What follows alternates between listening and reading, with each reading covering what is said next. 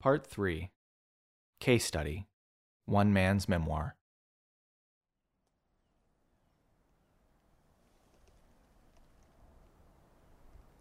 In the year 1858, settlers first arrived in Carlisle, Kansas.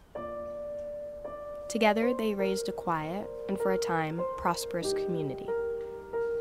In 1865, another group of settlers arrived in search of a new life on the plains after the devastation of the American Civil War. Among them was Howard Henley. Howard would go on to become the husband of Nanny Henley, the town doctor, and would spend his days listening for calls for his wife through the speaking tube they had installed in their home. The speaking tube was a metal air pipe that ran from the bedroom to the front door, with a mouthpiece on each end, allowing patients to come calling for medical treatment at any hour. Through the tube and through their presence in the close-knit community, the Henleys became well-loved in Carlisle. This week on That'd Be Revival, we hear an account of life given by Mr. Henley on his deathbed. When Howard came down with an unbreakable fever, word quickly spread throughout the town.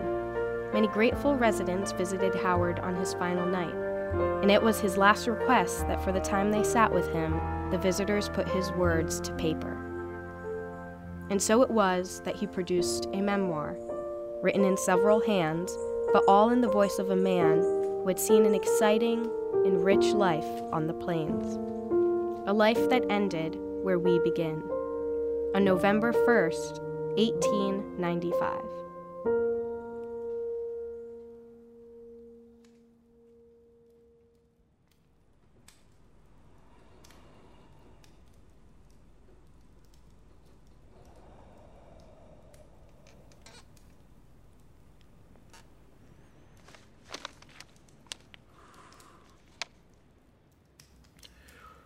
You comfortable? Have everything you need?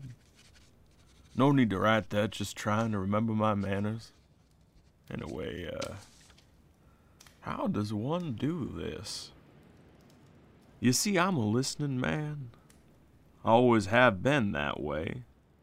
So I enjoyed when the voices would come in the speaking tube and call Nanny to action. She enjoyed it too. Oh, we lived an exciting life, I'd say. The details get foggy, but right now I feel it is worth telling. Yes, I'd say I've done about enough listening for my life. And if at any time you found answer to your woes in speaking to me and Nanny, then maybe I'll find comfort in you listening to me now. If, of course, there is any to be found, it probably isn't something rustled up by wrestling with it on your lonesome. There are a few things I've found best doing on your own. When a boy comes into owning his first horse, he and that beast must for a time be alone. That's one, if they are to understand each other at all. But, as I've found, it's really more about understanding yourself. Who was it? That preacher that came through town several years back? He said something of the like. But I suppose this story ain't about him.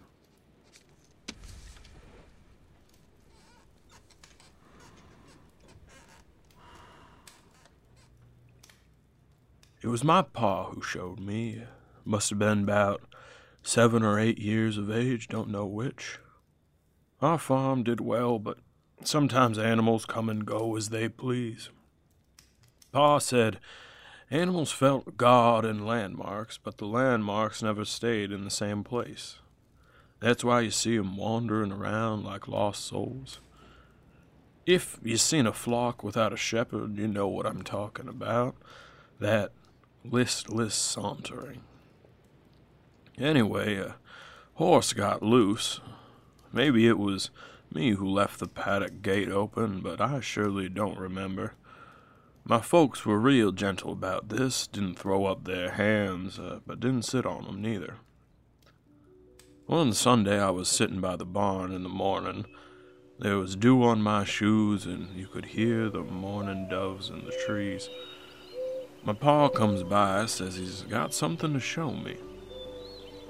We walk out past the edge of our land to an open pasture, and there's a few horses out there just grazing. Don't belong to nobody. Horses are awful large anyway, and I was just a tiny thing then, so I could see over the grass and worry about how many ways you could die by this beast.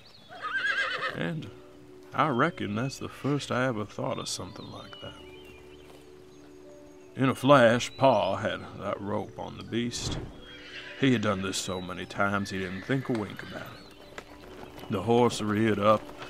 My pa stood his ground and pulled down, and they had a little argument between the two of them. My pa called to me, and I ran over and I took the rope. My hands couldn't keep it tight, and I tripped over myself, but I wasn't thinking. I was in excitement. We pulled the horse back to the farm, and it fought us every step, but we fought right back. My pa said it was about respect. That whole afternoon, we were in the paddock, pulling that horse around, going left when it went right and down when it went up, feeling the rope straining against not one, but both of us. And when the sun went down, nobody had any energy left to move. Not even that horse. Though I'm sure its muscles still had pull left in them. It didn't jump the fence, it didn't charge us, it just looked at us and knew us. And we knew it. I still had the rope in my hands connected to it. Wasn't pulling, but the threads were softly swaying with its breath. The air smelled of salt from both our sweat pooling up in my clothing and its mane.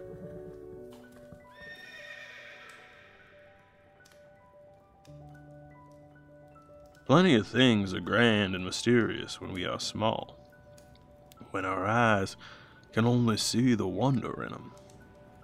When we grow up, those things stay the same size and the wonder goes away.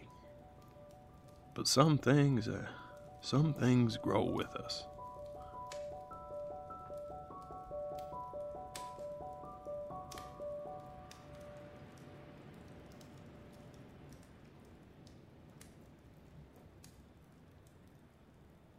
There's something about horses that make me think of my own children. Feeble beings, children. Well, they ain't feeble anymore. Nanny and I, the proud parents of 3 non-feeble adults, all grown and gone off on their own. They had the blood of their mother running through their veins. Dancing blood. Blood that makes them want to spread far and wide away from Carlisle and away from family. Our middleborn, Pearl. Oh, Pearl. Our Pearl had a fondness for locomotives. Maybe more than a fondness, an obsession. She'd tap me awake many nights when she heard the train coming in, just to tell me what type of locomotive it was by the sound of the wheels and the horn. She knew 'em all by heart. In those days, the railroad was coming up through Carlisle, and Pearl was coming up in our house. Pearl and the rails grew together, you might say. Lots of folks coming through town every day with big ideas, big plans. One, who we just called Professor, he had with him an invention. Some confounded contraption that to this day I don't understand the function of. Professor said he was going to make $1,000. Another man, more tied to my life, by the name of Eustace P. Hornsquat, took a shine to our Pearl. I'll never forget the day on the station platform they both left. Said they were headed off towards San Francisco, a place that had a tiny train to take you place to place around town. Well, you can see why that appealed to little Pearl.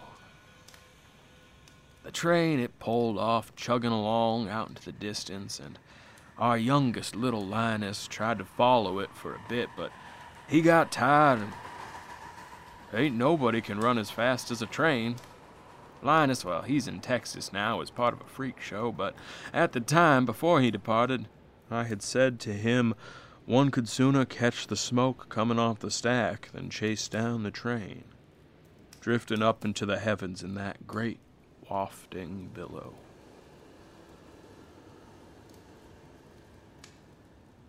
Sometimes Pearl would see shapes in it, pictures forming and then dissolving as soon as they came. She said that's how clouds were made. All the trains going where they needed to. I didn't bother to tell her that didn't make a lick of sense, and maybe that was a mistake in parenting on my part, as her obsession with trains ultimately led her far away to false promises. But one scarcely has time for these regrets. We waved about till our arms fell off, till we could see no more train. Then, of course, Linus tried running after it again, but I stopped him this time. Oh, Pearl left us with only a note that Linus found on the dresser when we returned home. A father always understands when his daughter leaves a note reading, "If I go, maybe I'll be a cloud too."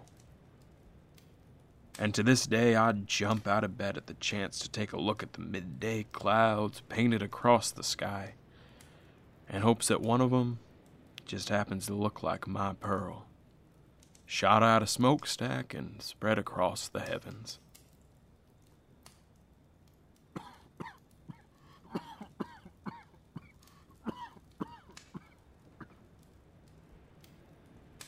Nanny always saw fit the kids felt free of heart. And let me whisper you a little secret of the past.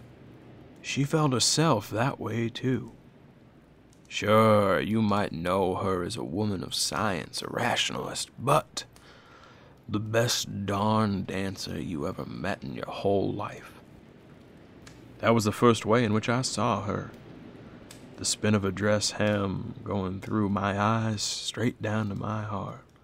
The whole town, new as it was, came out under the arching roof at Daniel's barn, the first we raised. Fell down within its first fortnight, but that evening we all danced under it. Felt as though the wood could hold as long as we and our kin would live to see.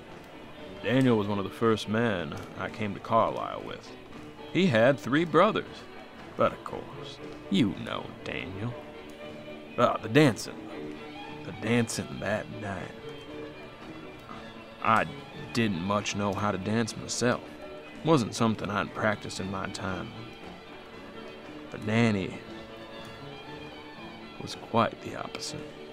Looked as if she'd danced her way from a ballet straight to a bar. Something about a man who could barely keep the rhythm alive, attracted to a woman so fond of keeping things alive, just seemed right.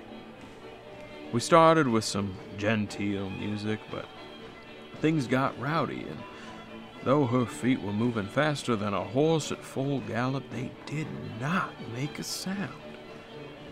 I took her hand, and she was spinning and twirling, and I let her go, and she just spun off to the center of the barn, floating up, all on her own, as if she was walking on air, gliding well above our heads as though it was the simplest thing in the world to be up there. The frills of her dress seemed to weigh nothing at all, cascading in a swirl so light it could stay aloft till the sun came up. I never seen a woman fly before that. Ain't seen one do it since. There was even birds up there in the rafters, had to get out of her way. God's creatures just up there with her flying together. Irma Ranville spilled her whiskey when she ducked to keep from getting kicked in the head. Now, not that Nanny would ever do that. And I kept getting worried she was going to float right up to the top of the roof and knock herself unconscious, but I knew she had control over her flight. It was clear she'd done this before. Some of the more upright folk yelled "witch" at her, but that made most of us other dancers just laugh and laugh.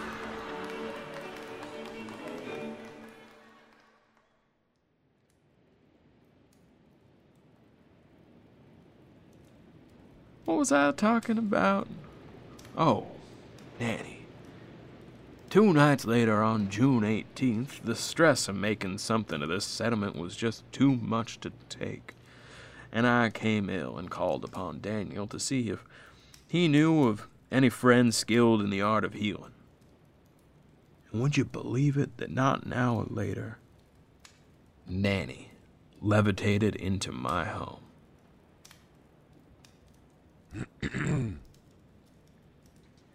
The case of Edgar Sorensen. Everyone in Carlisle knew Sorensen was like a corpse left out in the sun. Hard to say if the rot started on his skin or in his soul. I had never seen a drink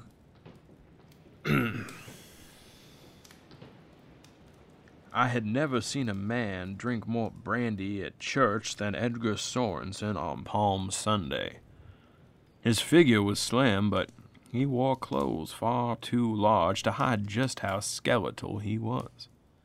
He was as upright as a Virginia fence. Hell, we knew it was bad, but it wasn't until the summer of 1886 that the truth came out. A sad thing, too. Once you fall down too many times, it's hard to get used to standing again. You make sure to remember that. As we brought him inside, words spilled out of him like the blood from his stomach. He had stumbled onto the old Milliner property when Ma Milliner, rifle in hand, caught him. God knows what he was thinking. The details of one man's motives or another's gets lost after so much time has passed. When you treat a no-account who's gotten into a scrape, it's usually bruising, head pains, maybe incontinence, but that's not something some ice and a bergamot and nettle elixir can't cure. But what we didn't know was that under that big overcoat, Edgar's body was rotting. Every night would leave him a bit cut up, but rather than coming to bother Nanny and me, he'd just splash some brandy on the wounds to curb the infection. Well, brandy can only last so long, and by, Edgar had built up a tolerance to not only alcohol, but also to the pain he should have been in. When Ma Milliner shot that rifle, her pony kicked him, and when it did, it was like pressing a finger into a rotten apple. Edgar, in a pool of his own blood, his already skeletal form dented like the apple, and near collapsing around that core. Our candles burned all the way down that night. He screamed in agony into the speaking tube and called on Nanny and I for the first time in his misbegotten life. The first sight we got of his caved-in stomach was far from the worst. Much like a drought that surely leads to a great fire, all this built-up torment and sin was surely headed for collapse. And when Nanny's stitching hand made first contact with that wound, it wilted right in front of her. The muscle below the skin shriveled and fell away like some devil flower blooming inwards. It gave way until we saw straight through to the operating table. The curls of the tendons easing up like so many springs unwinding. Some gave way easy and some snapped and cracked, each wanting to be the last to hold out. But no part of Edgar could stand up to the stress, and the blood pouring in, filling the hole as it formed like oil rushing out of a newly struck well. This was a living thing, it growing and weakening and dying all at once, turning to dust, just like the land. His flesh a flower, baked in the sun and ready to be taken by the wind.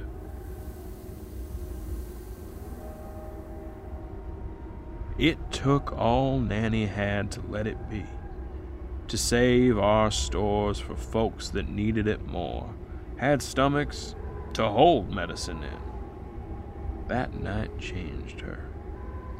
There was nothing we could do, though.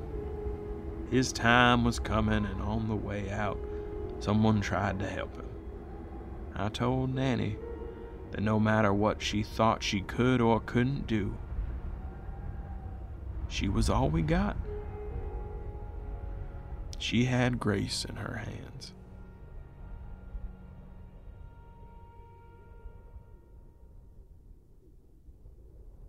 My hands are much better with little jars, needles, mortar and pestle and the like nowadays, but if you put a muzzle loader in front of me and you wanted me to put it together, I could probably do it, even here in this bed, though I'm not much proud of that. I remember days that would start with an orange, smeary sun, and we were camped by a river and talking quietly, and the water would just shine in this beautiful greenish gold like there was treasure just glittering at the bottom. Then by the end of the day there was no camp, or if there was, you'd have to take it down with fewer hands than when you'd started. And you'd want to talk to someone or cry, but you couldn't say anything or make a sound, and the sky was blue somewhere, but that was out over a cloud of gray, all from the smoke. You ever seen something like that? You ever smell it? I was in Pennsylvania somewhere, lying in a thicket with Bill Piper, waiting. It was a cold morning, and you could feel it, but the uniforms they had us in were warm enough. Wool soaks up the blood, too, but they weren't thinking about that when they made 'em. I had this little verse I'd say to myself. What time I am afraid, I will trust in thee. In God I will praise his word. In God I have put my trust. I will not fear what flesh can do unto me. And I was muttering that for a little while, when there was a great noise. I'd forgot about the cannons. And then my face was wet, and I asked for Bill, but he was face down and the back of his head was... I tried not to think about what them bullets could do, as heavy as they were. And then I didn't need to think anymore. I saw. I was up and running, but I don't know where, further down into the grass, down into a ditch, not backwards into the trees. I might have been yelling, and then I remembered that was foolish, that they'd find me out, so I shut up, but I was still breathing heavy. I hid under a rock, and I could see boys going down all around me. This was when they stopped fighting war, standing in straight lines, marching forward and shooting. Nobody was given direction. It started to rain, but from under this great ugly rock you couldn't tell. Then somebody fell down in the mud patch in front of me, spat down from the sky. Well, I clapped a hand over my mouth, but I think he heard it, and when he got up, he looked at me. And this boy, he didn't know what to do. Maybe he worked in a print shop when he was young. I don't think he knew how to use his rifle, since he fumbled all over with it as he was bringing it up. It was a miracle he hadn't gone off and blowed himself up with it when he fell. I got my rifle up faster and fired, and I don't know if I hit him or not. I secretly prayed I missed. I scare that boy enough, but he keeps coming. And then I'm stuck, and I just run out from under that rock and I tackle him. Then we're down in the mud. Then I can hear it squishing under my boots, under my knees. He's yelling underneath me, and then I'm somewhere else. And I can hear everything going on, but my face is in the mud and we're just pushing each other around. We are sinking in. A world slipping away into the mud, and we fall through and right into this new one, just as thick, sinking just as fast, fighting farther and farther down through so many fields of mud and slop. I find my footing and I hoist myself up to hold him down. I can see boot prints in the mud, but it's raining harder now and they're sliding apart. The boy's slapping at my face and making little sounds, and I'm pushing him so far he's a layer below, maybe seeing straight into the next one and fighting me off like he don't want to fall in. Finally, he stops that and he starts to kicking at me. I can't hear him anymore, but I can feel the rain and the ash coming down, and I think of Bill Piper and I start to cry.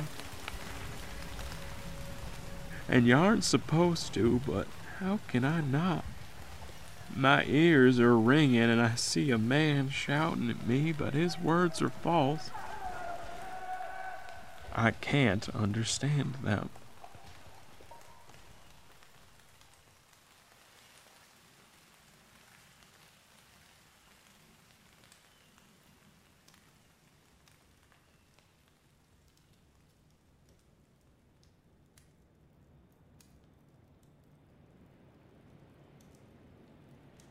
His hand fights up, and in his fingers curl there's a shape that forms and then dissipates and drifts up in the sky and the frills of a dress just hanging in the air. It comes together and it shrinks, and the tendons and the muscle fibers snap and wilt and collapse down through the mud. I'm holding on a thread of it, and in that thread I can feel the movement on the other end. Light, waxing and waning, soft breaths, but because I'm holding the rope, I can even feel the tiniest twitch, even the simplest sign of life. I can feel that it'll keep moving, whatever direction it's headed. Those movements just keep on going. I think we'll all start to see where it's headed not too long from now. Things don't just keep moving forward without us one day finally getting a sense of what landmarks they see on the horizon. The rise and fall of the rib cage just slightly vibrating in my hands. That beast looking at me and letting go of the wild. It wants to stamp in place, make the soft dirt of the paddock into deep mud so you can slip and fall in it, get sucked down to that mud, or pull yourself up with that rope. But either way, letting go ain't a choice you want to make. Something made sense in that rope. We're looking dead straight at each other, but we're seeing a reason in things. A good one. One worth growing for. Now, God won't break you if you ain't looking to be broke. If you see it the way I'm seeing it, things are fixing to get a whole lot better. Just a matter of all holding on to one thing. Don't matter what that thing is. In it, you'll feel each other and understand each other. And it'll all make some sort of sense. You scribbled all that. You don't have to keep up with that pen. You can set it down now. That ink won't dry up just yet, and I reckon that might be enough talking for a while. I don't know what I'd say next. It's all right. We're nice people, and you are good at heart.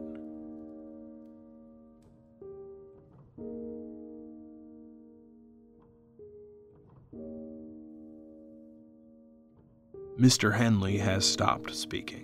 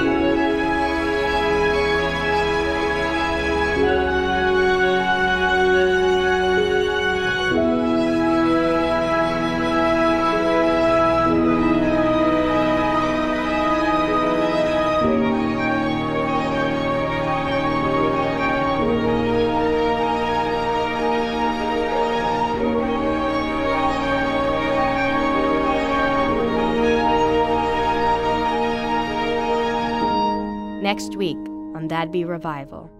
The board's a-moanin' underfoot.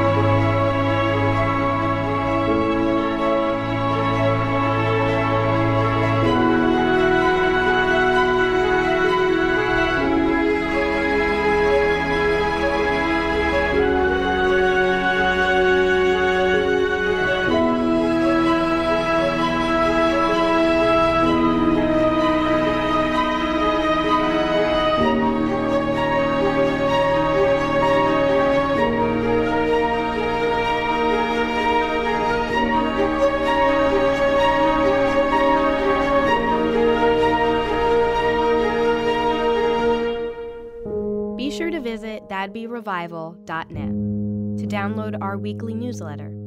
In it, you'll find photographs, documents, and other materials on this week's topic that we couldn't fit in the episode. Thank you for listening.